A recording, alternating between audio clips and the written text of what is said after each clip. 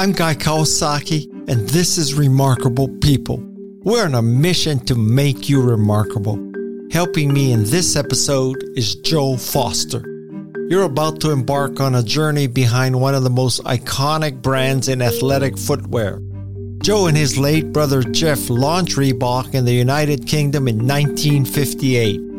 Although it took several decades to break into the US market, Reebok's timing aligned perfectly with the fitness craze and resulted in astounding success. Recently, he released his autobiography called Shoemaker, the untold story of the British family firm that became a global brand. Join us as we lace up our shoes and embark on an extraordinary expedition with Joe Foster. It is the captivating tale of Reebok's rise to global prominence. I'm Guy Kawasaki. This is Remarkable People. And now, here is the remarkable Joe Foster.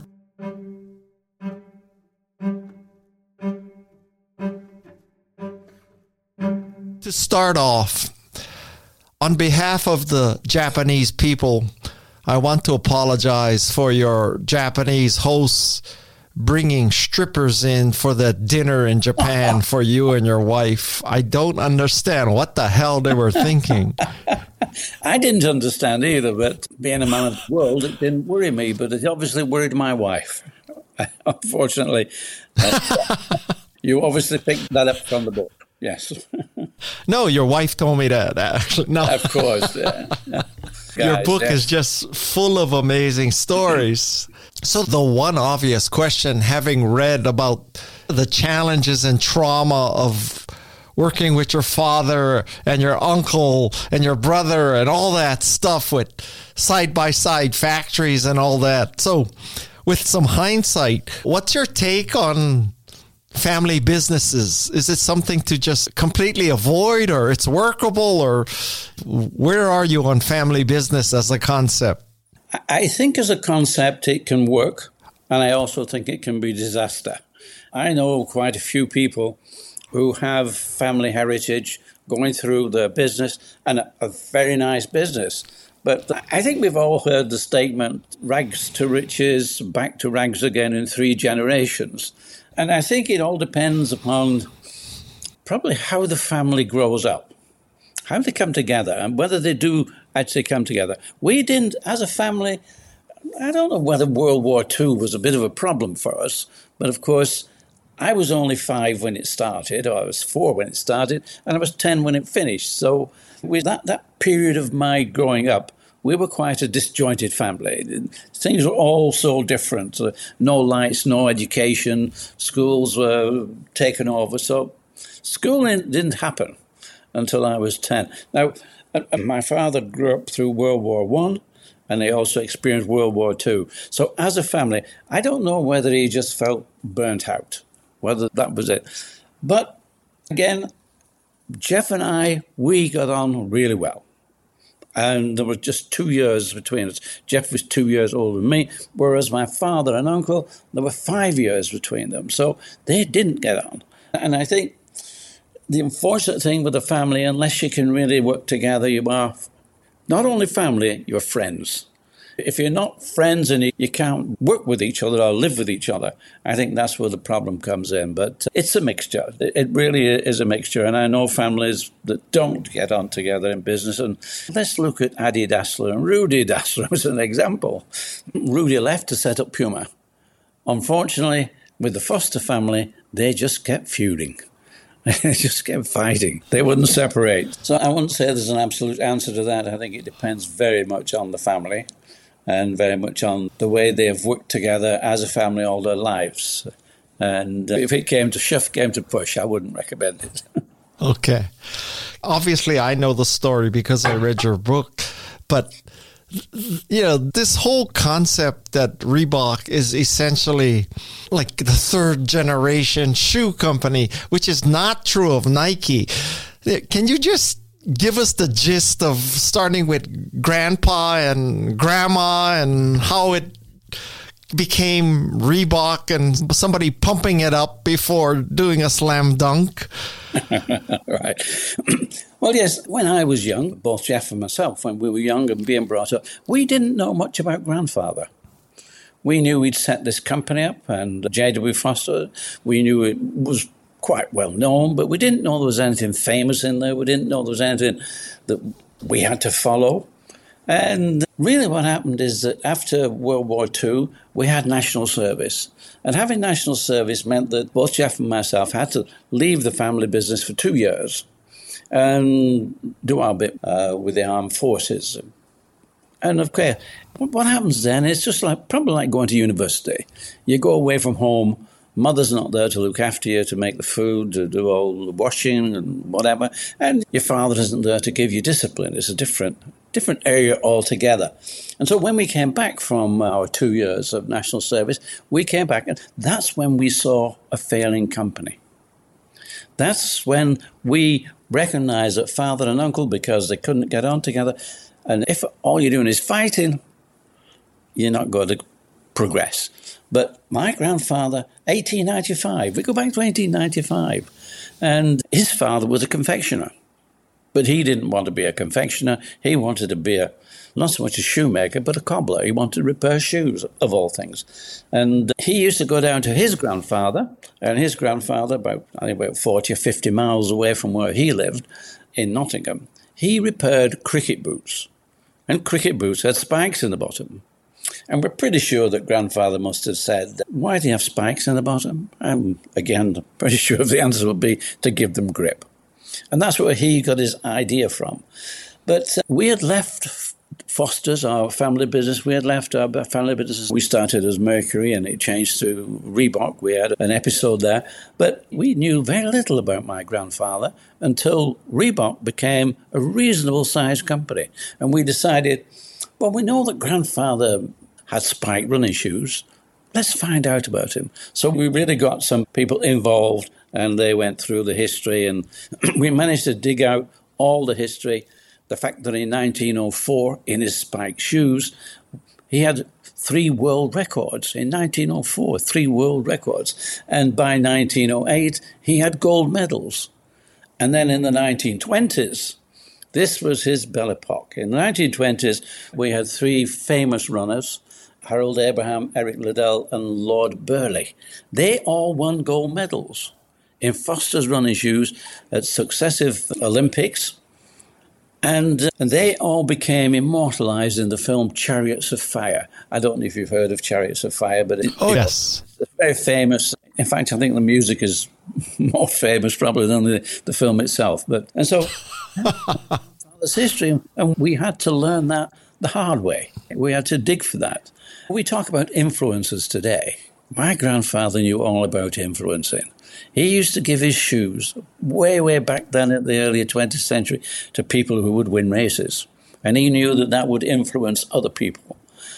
The reason that J.W. Foster's not here today, I guess that really in those days, as today, sport is fashion. Sports footwear is fashion. And the only way to grow big is not performance, it's street. So becoming street, that made Nike, made Adidas, made Reebok, big companies, because we went street. But in my grandfather's day, had that happened then, who knows? Maybe it would have been a giant of a company, but it didn't go street. At that point, it was just performance. But he did leave a legacy, an incredible legacy. Really, as we learn more about that, we probably had more ambition. Because initially, after leaving our family business, we really just wanted a job. The family business was going to fail, and we needed to carry on working and get a job. So, really, my father and uncle were quite, how can I say, they worked together until grandmother died. And when grandmother died, that was disaster. It was real disaster. She kept them together, and she was a bit of a firebrand. But me, having been born on my grandfather's birthday, 18 months after he died, she just said, no, he's brought his name with him. He is Joe, that's it. So I am the reincarnation. For my grandmother, I was the reincarnation. And that was great. I guess I had to continue on with the shoemaking.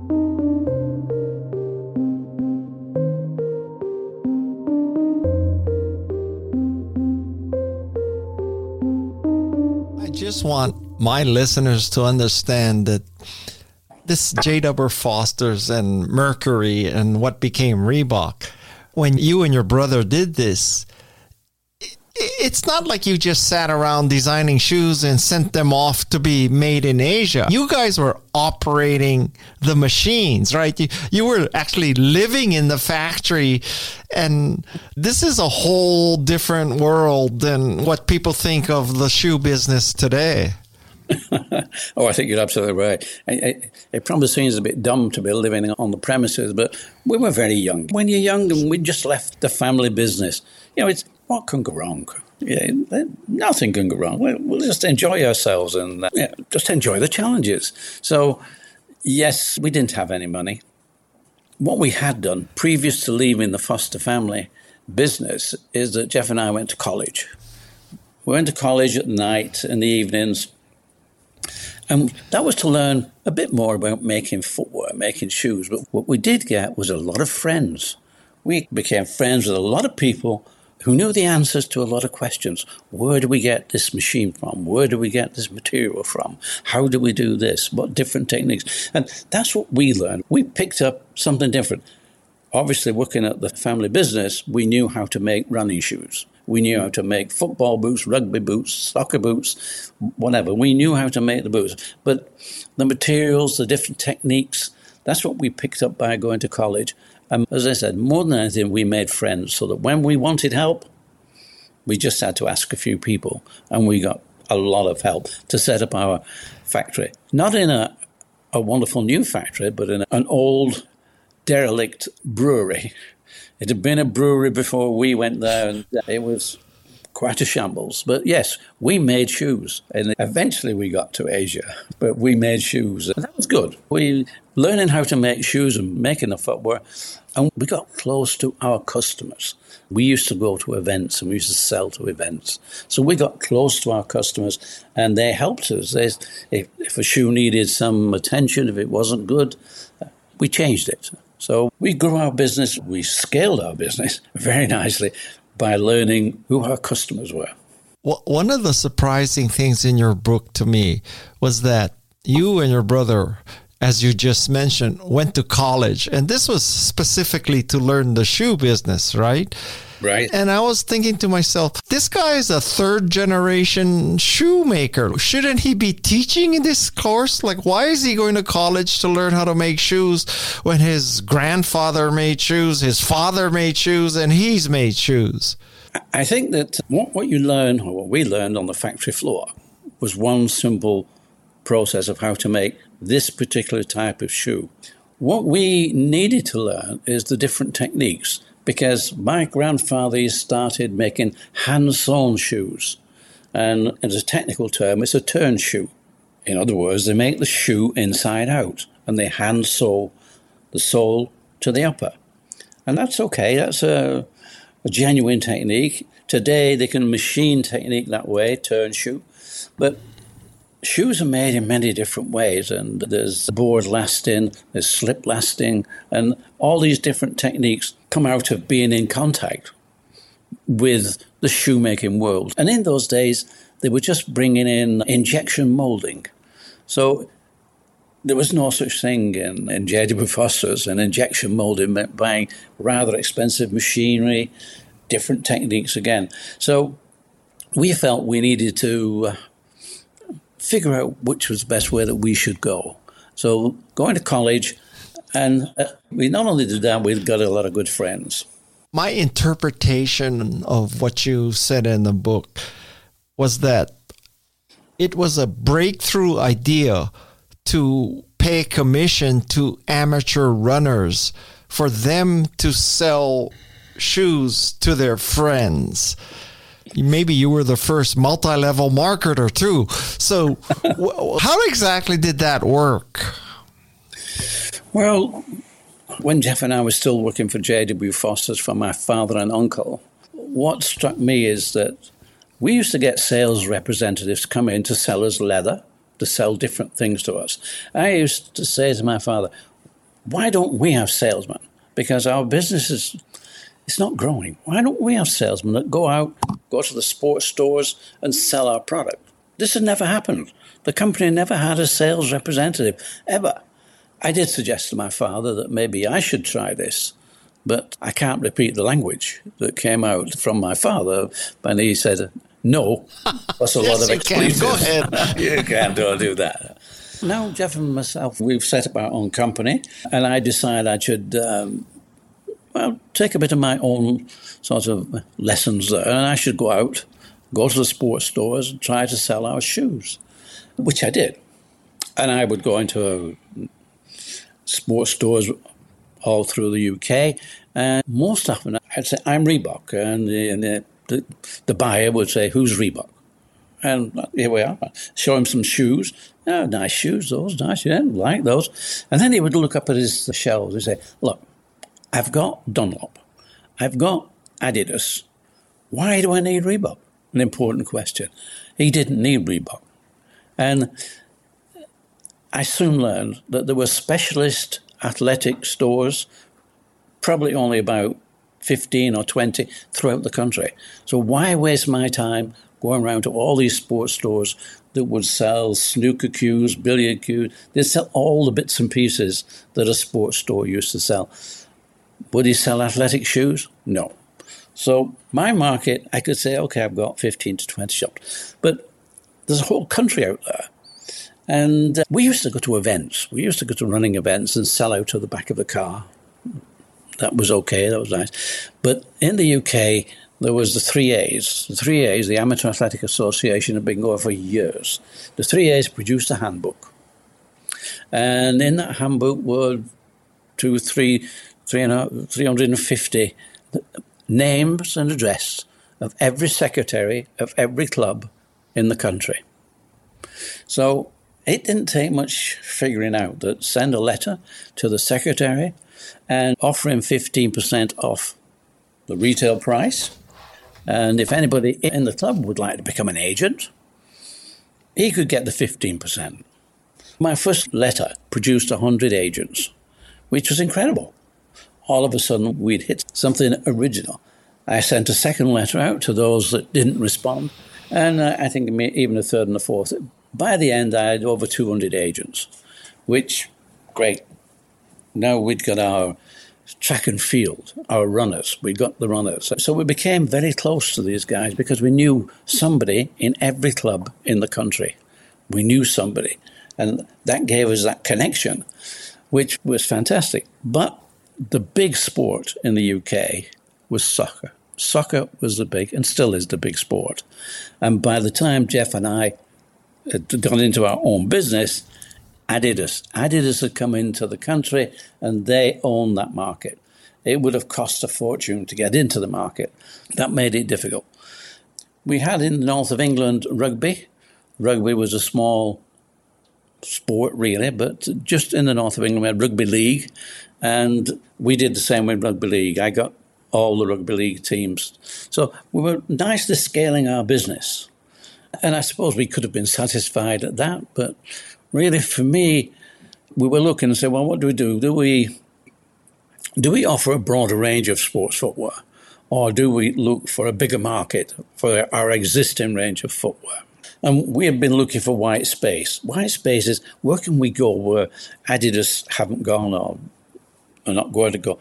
And so we used to move on this white space, which is great. But now this was a puzzle. Where do we go? And I tried to talk to the family and say, look, in America, every college, every university has coach, and coach is God.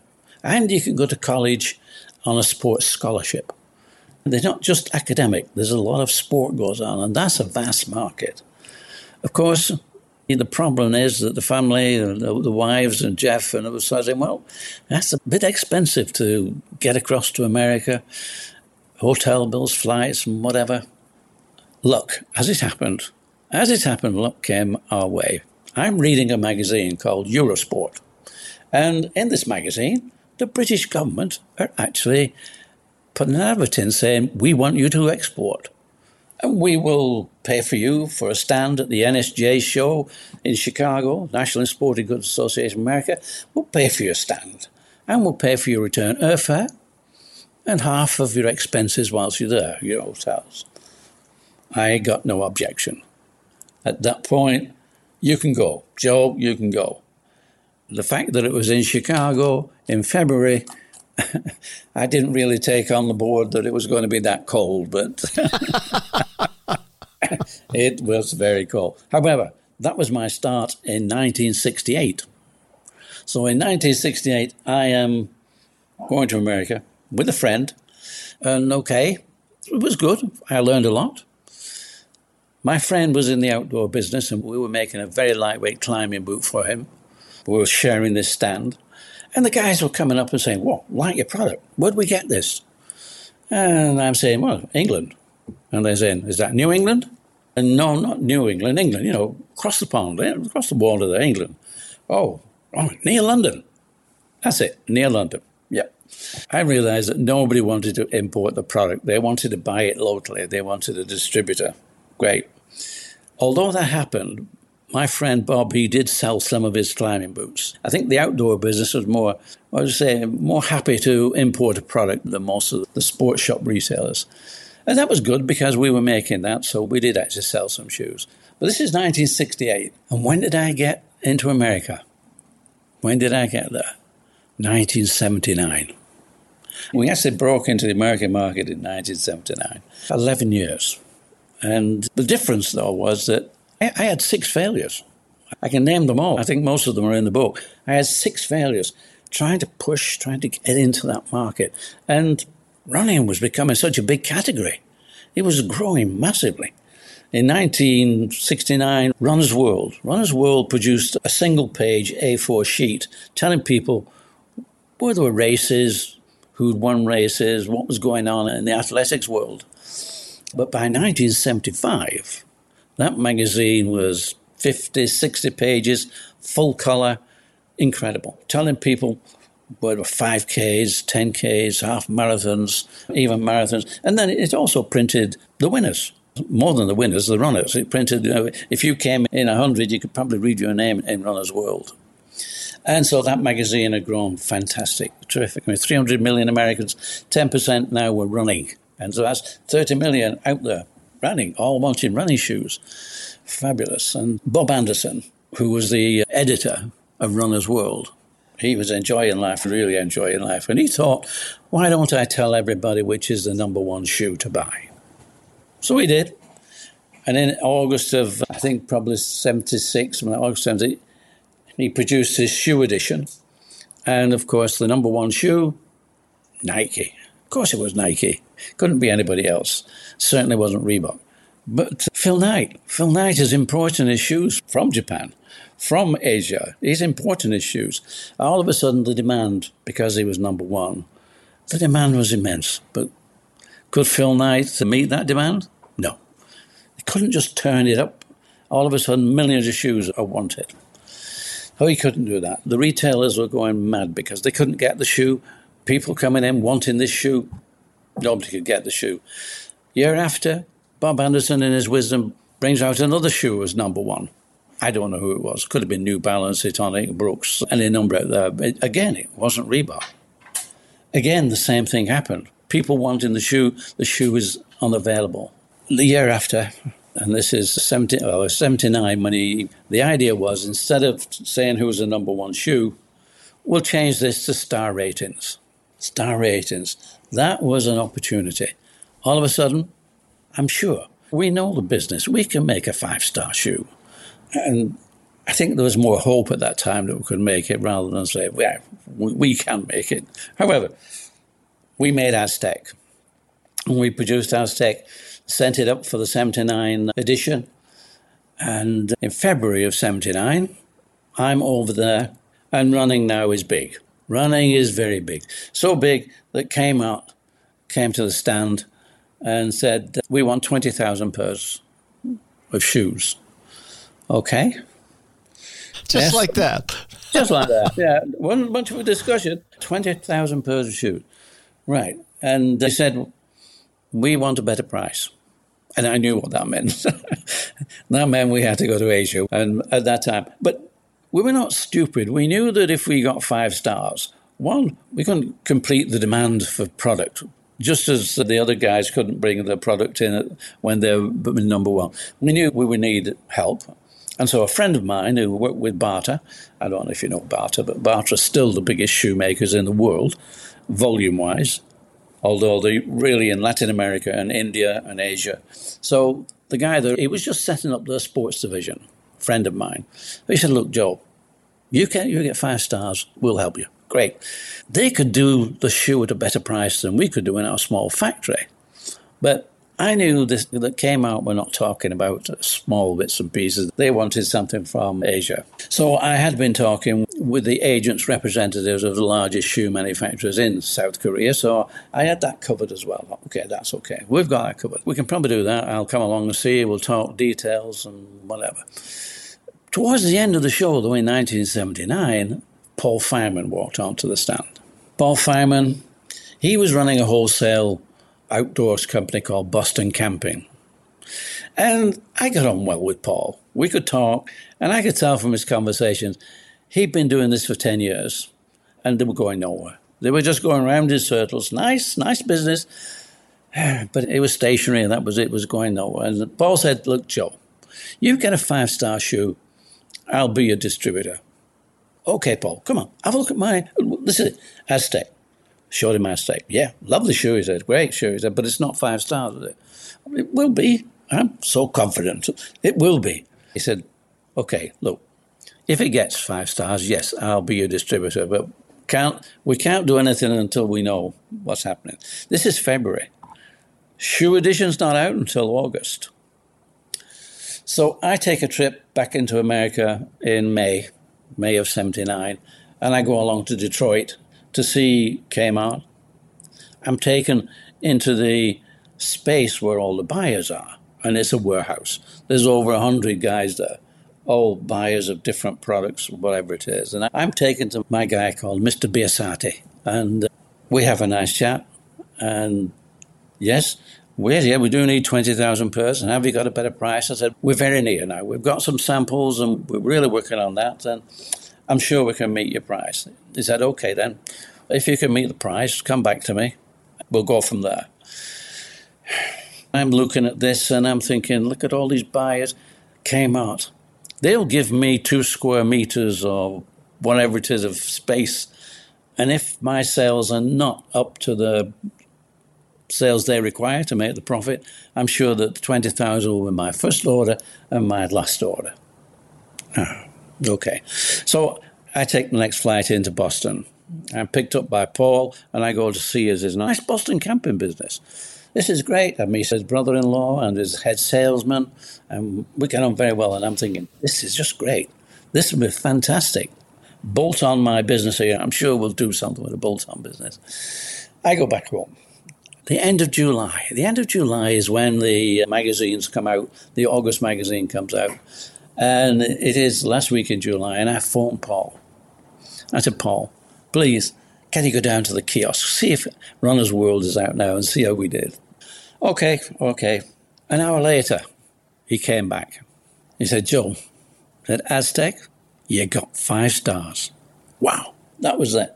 It was just like, all of a sudden, we'd just done something impossible. You got 5 stars. He said, but also Inca was a spike track shoe. That got 5 stars. And Midas was our racing shoe. That also got 5 stars. We entered the USA with 3 5-star shoes. And I knew that was the beginning of our experience in USA. Up next on Remarkable People. And the big lesson there is, okay, don't ever become a shoemaker. Become a marketing man. Because they produce a shoe for the market. A shoemaker would never have done that.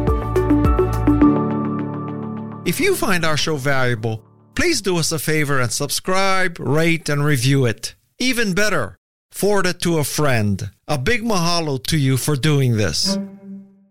Welcome back to Remarkable People with Guy Kawasaki.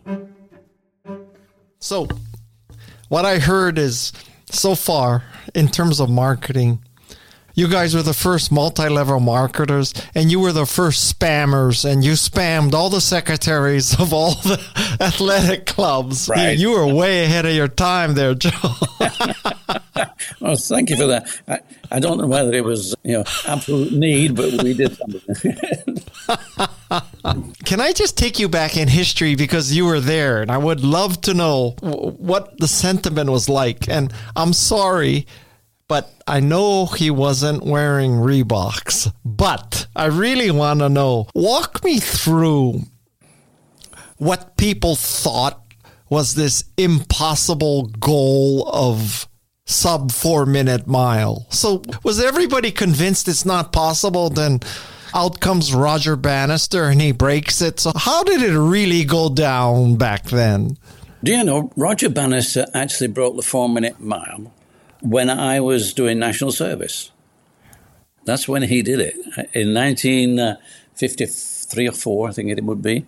And so I'm in national service. But yeah, that was great. And I knew the brand that he was wearing. The brand no longer is in existence. But it was something fantastic to be in, I can say, even then, in a business where you could make an impact, where people could pick up on the fact that it's almost like climbing Mount Everest when they climbed Mount Everest and got through and I think I was also in doing my national service at the same time as that happened. But the great thing about athletics is that every 4 years we had an Olympics. And this is where records could be broken. And all of a sudden somebody could become very famous. So I think the one thing about being in the sports business as against the shoe business is that the sports business has that charisma. It has something which attracts people. The shoe business is just put a pair of shoes on. I mentioned Barter. The problem with Barter, whilst they're the biggest shoemakers in the world, nobody knows the brand now because they were just making street shoes. And I guess you may know Clarks, again, were big at making street shoes. And they tried to get into the sports shoe business.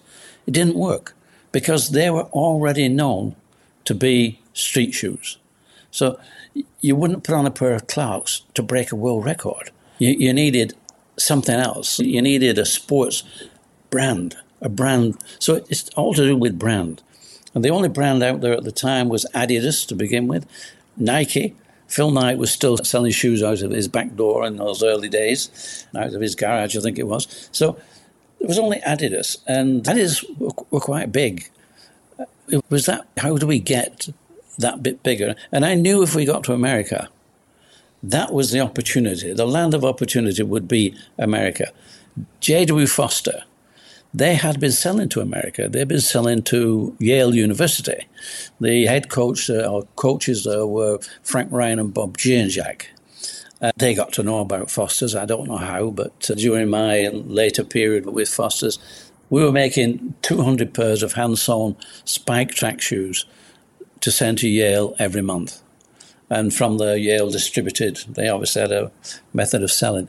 So it was the thought that, yes, Roger Bannister, he can break a world record. So there are other world records out there to break. We actually produced a shoe called World 10. And World 10 was exactly that. It held the world 10-mile record. And that was Ron Hill. Ron Hill also won the Boston Marathon in record time, and I think that was in 1968, something like that. So we were in an area that, yes, if he could make it, but it costs you money. Influencing costs you money. Adidas used to pay these athletes, one way or another, they'd either buy them tickets, airline tickets that they could surrender, or put cash in the shoes, because in those days it was still amateurs. And as amateurs, you're not supposed to pay them. It's all changed now. It doesn't matter. It's just one level. But for us, as I told you before, we wanted white space when we got to America. I just want to return a little bit to that question. I just want to know, regarding the sub 4-minute mile, was everybody, all the experts, just totally convinced this is an impossible goal? Or just take us back there. I want to know, what were people thinking about that 4-minute mile, sub 4-minute mile record? And what was the reaction when Roger Bannister broke it? Yeah, records are there to be broken, but the 4-minute mile seemed impossible. To run at that speed, to run 1 mile in under 4 minutes. And when these things seem to be impossible, and yes, we were all there thinking this is impossible. But these guys, they're all from Oxford University. And Roger Bannister was one of those who believed that, yes, we could, but you needed to set something up. You wouldn't just win in 4 minutes or under 4 minutes. You wouldn't go under 4 minutes in a race, because in a race it's tactical. So you just want to win the race. And I guess probably the 4-minute mile was even bigger than the latest one of breaking 2 hours for the marathon. That was a big one, which is quite recent, which was Nike did that one. And in those days, sport wasn't as big. But we'll say that track and field was quite big. And certainly the 4-minute mile was one of those impossible things. And yeah, a lot of people were thinking this will never happen. And then you got Roger Bannister. Who were the other people? Chris Brasher was in that race. There were 4 people in it. But Chris Brasher never finished the race, because when Bannister actually went over the line, all the spectators came onto the track. So nobody else finished the race. But yes, when he did do that, there was nothing left. In his tank, he had nothing left. And yet, since that time, the 4-minute mile barrier has been broken so many times. And it begins to be one of those things that becomes a bit of a mystique. There's always a mystique behind something. Can somebody ever do this? And it was great that, Roger Bannister. I didn't know Roger Bannister, but I knew Chris Brasher very well. I just want to drop this little factoid into this recording that you said lots of people broke the 4-minute mile record after. And I learned last night that Roger Bannister's record only lasted 46 days. So we went from something that was impossible, that was broken twice in 46 days. Such is the human spirit, right? Well, it's quite incredible. I think what happens is if somebody said, how did he break this 4-minute mile? He had pacemakers, and he would run close behind the pacemaker. And so there was a method of doing this. And once people learned that was a method of doing it, you needed to get 4 runners who were very good. Somebody who could lead you through. You've got to do your first circuit in a minute, or just under a minute. And your second one, you've got to keep it under 1 minute. So in order to do these 440-yard distance, once around the track, you had to put this together. So this is not a race. These are not races. This is just a time trial. This is somebody trying to do something. So you get pacemakers. And if you get pacemakers, then somebody just needs to be able to stay with those pacemakers. Then on that last 100 meters, whatever it is, just go all out and finish under the minute for that particular circuit. And then, of course, they start to do this. Once they've done it, 2 or 3 people do it, and then they even do it in races. Later on, they started doing it in races. Derek Ibbotson actually broke the 4-minute mile record, broke the mile record wearing Fosters. So at one time, we also had Sidney Marie in New York. He broke the 4-minute mile record. I think it was just straight down, was it Park Avenue? It was just a straight race.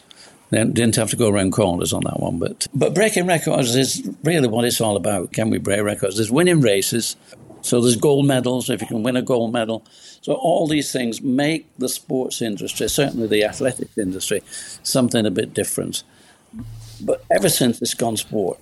And as I say, when Reebok were looking for white space, we arrived in America as a running company. In Los Angeles, we had Arnold Martinez, our angel, as we call him, and his wife, Frankie. And this is only in about 1982. We'd only been in America about a couple of years. And his wife is going to these classes and coming back, and she's absolutely full of it. And Arnold is saying, what are you doing? And Frankie said, we're actually exercising to music. And he said, what's that? It's aerobics, exercising to music. And Arnold went down to the next class, and he saw the instructor. She is in a pair of sneakers. We think they were New Balance at the time. And half the class in the same sneaker. The other half, they were not wearing any sneakers at all. For Arnold, that was a light bulb moment. And he thought, why don't we just make a shoe for these, for aerobics? For women's sizes, on a woman's last. And in glove leather. That was his idea. He's in LA. Paul Fireman, who now is running Reebok at USA, is in Boston. He took the overnight flight to see Paul Fireman. And he's talking to Paul Fireman, Paul saying, Arnold, slow down. Slow down. Arnold, whoa, we're a running company, and we're doing very nicely. Well, we're growing. We're doing nicely. What do we want to be making dancing shoes for girls? Why do we want to be doing that? And so Arnold was a bit disappointed, but he thought, I'm going to go round to the back door. He went round to see Steve Liggett. Steve Liggett was our product man. He was in charge of production. And he made a better job on Steve Liggett because Steve got him 200 pairs of samples. Yes, 200 pairs of samples on women's sizes and made of glove leather. Great. Arnold got his samples, gave them out to the instructors, some of the leading girls. They just loved them. Absolutely. Just so comfortable. The only problem is they fell apart.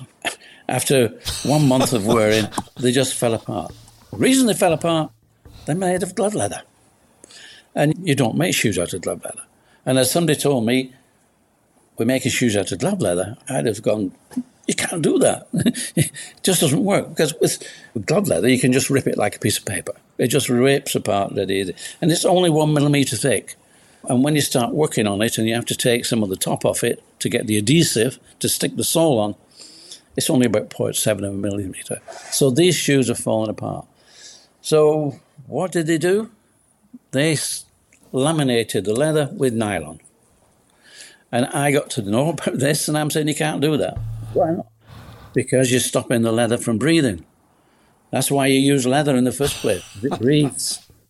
So what did they do then? They punched holes in the vamp, the front of the shoe. They punched holes in so that it would breathe. And the big lesson there is, okay, don't ever become a shoemaker. Become a marketing man. Because they produce a shoe for the market. A shoemaker would never have done that.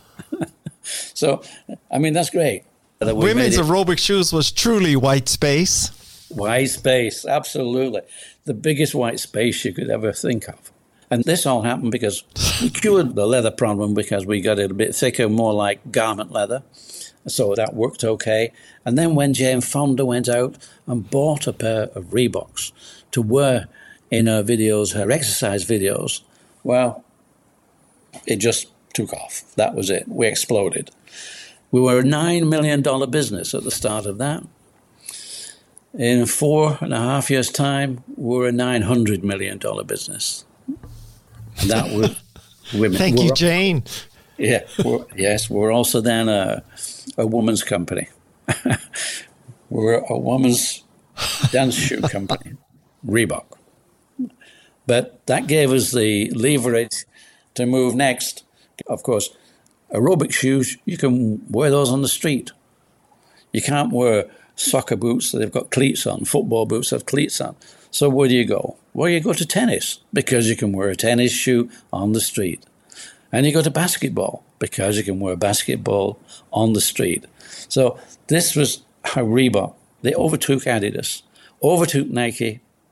We became number one because of women and soft leather, nice, comfortable shoes you could wear on the street. And we just grew from there. Wow, that is a great story. Jane Fonda said that she would come on this podcast, although I have not been able to lock that down. So I will tell her that she made Reebok successful in America. Oh, yes, tell her. And the next time we're over there, I'll come and meet her. Oh, that was great. And of course, the biggest thing was that during my time with Reebok, we now have computers. It's great. Yeah, I can speak to you. I guess are you in California? Yes. You're in California. I'm here in the UK. And it's no different than if you were just sat across the table. That's great. We can probably say that if Brexit if COVID did any good, it brought Zoom. It gave us this opportunity to speak with each other. So that's absolutely great. But I didn't have this. So I had to fly. I had to get on an airplane and do all those sort of things. I stepped back in 1980, and we didn't have cell phones. We didn't have computers even in those days. And it's only when I'm lying on a beach in Tenerife and enjoying life that we got computers, we got cell phones, and we got Google and Wikipedia. You're the only person that I know who lives in the Canary Islands. So what is it like to live in the Canary Islands? We actually live in about 35,000 feet these days because we're never anywhere. We're now digital nomads. Huh. But we lived for 3 years in the Canary Islands, and it's very nice. The temperature is, I would say, probably, if we're doing it in Fahrenheit, 75 degrees to 80 degrees. Hardly goes above 80 degrees, hardly gets below 70 degrees. So, sunshine 365 days, 360 days of the year, and the odd 6 days where we get some rain and it's not good. But it's nice food, it's Spanish, some beautiful food. So it's very nice. The only trouble is it's an island. And you've got to get off it. So we stopped living in Tenerife a few years ago now, and we lived in France for 3 years as well. But on writing the book, I wrote the book because Wikipedia were telling me and Google were telling me how Reebok started. There's even a photograph of Joe Foster, founder of Reebok. He may have been Joe Foster. He certainly wasn't me. The stories were all over the place as to how Reebok started. So I thought, better write the book. So I wrote the book to put the story straight. And Shoemaker came out, and people started reading it and said, wow, you went through so many different problems, so many things you had to do. We had to change our name. We had to change our silhouette because Adidas wrote to us and said, oh, no, your silhouette, which was 2 stripes and a T-bar, that infringes our 3 stripes. So we had to change that. And we pinned that letter on the wall. Adidas know we're here. So it was great. So we go through all that. And now the universities have picked up on this and said, oh, come and talk to our MBA students. So we've been doing that. I think 18 months ago we started traveling, and we've never this year alone we've been to Australia, India, Dubai, and America. We've done all that traveling just in half of a year. So we're traveling now, and in fact, right now we're writing a second book, which is Survive and Thrive, because the Shoemaker book was about how did we survive and how did we thrive. So now we're talking to a lot of other people who probably didn't make it as big as Reebok in terms of being a brand, but had similar experiences. They've survived something. In fact, we're talking to a guy later on today. He was an Armenian who was born in a Russian refugee camp in Russia. And he's made his way to America. He's in telecommunications, and he's making his fortune. So he's going to be in the book. So we're talking to people now who've had those experiences and come in, and these guys are great. The stories are great. So we're into Survive and Thrive now, our next book. So who knows? Well, I would be remiss if I didn't ask, what's your top tips for surviving and thriving? I think the top tip is just keep going. Be an optimist. Just keep going. You've got to learn how, when you get a problem, somewhere in there, you've got to say, now I've got a problem. How do I make this into an advantage? How do I change? We changed our name from Mercury to Reebok. And you've read the book. There's a story in that. There's a story in how that happened. So we changed to Reebok. We had the letter from Adidas. So we changed our silhouette to the present Vector silhouette, which is brilliant. So both these challenges, both these problems as they came up, produced something better for us.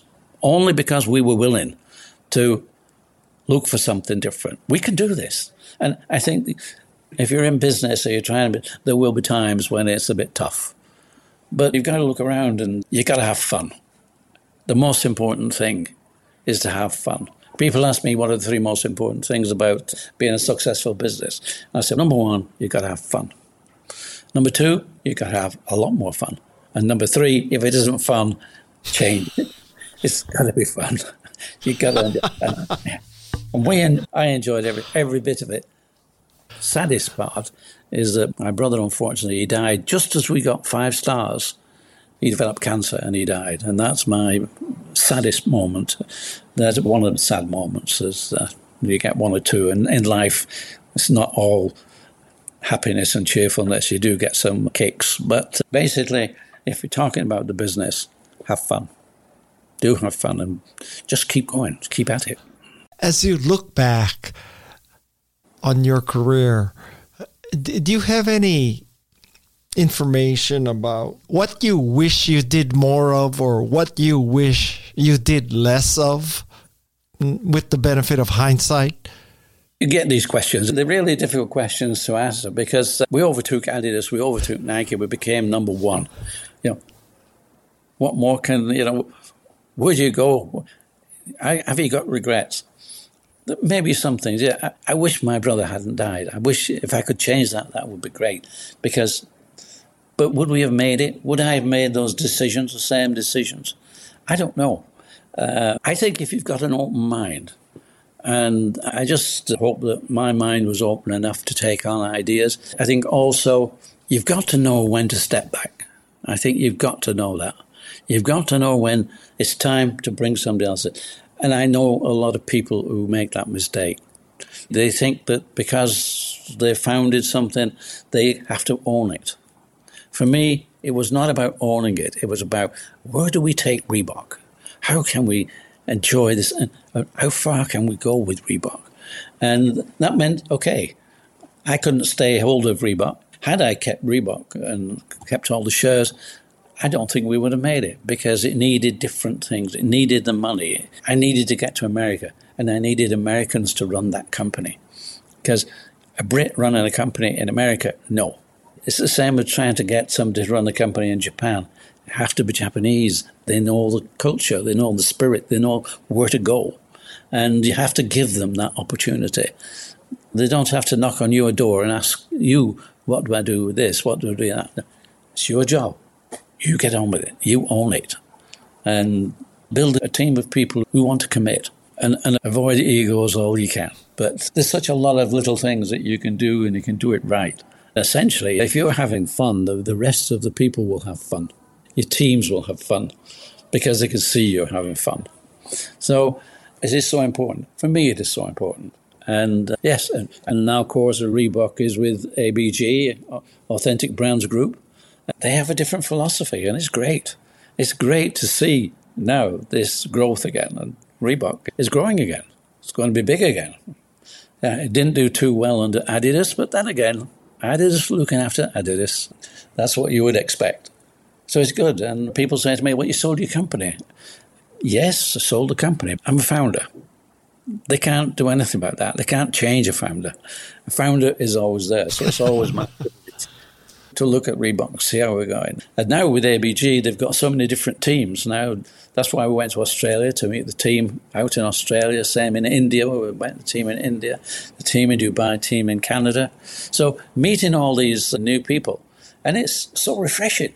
It's so good to see that your company has gone through these different times and is now enjoying another really good time.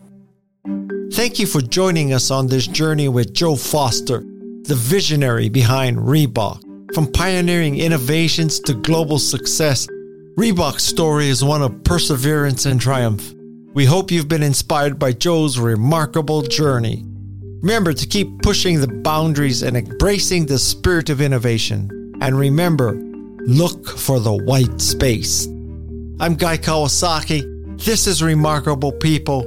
My thanks to Peg Fitzpatrick, Jeff C., Shannon Hernandez, Alexis Nishimura, Louise Magana, Fallon Yates, and of course, Madison Neismer. Until next time, mahalo and aloha. This is Remarkable People.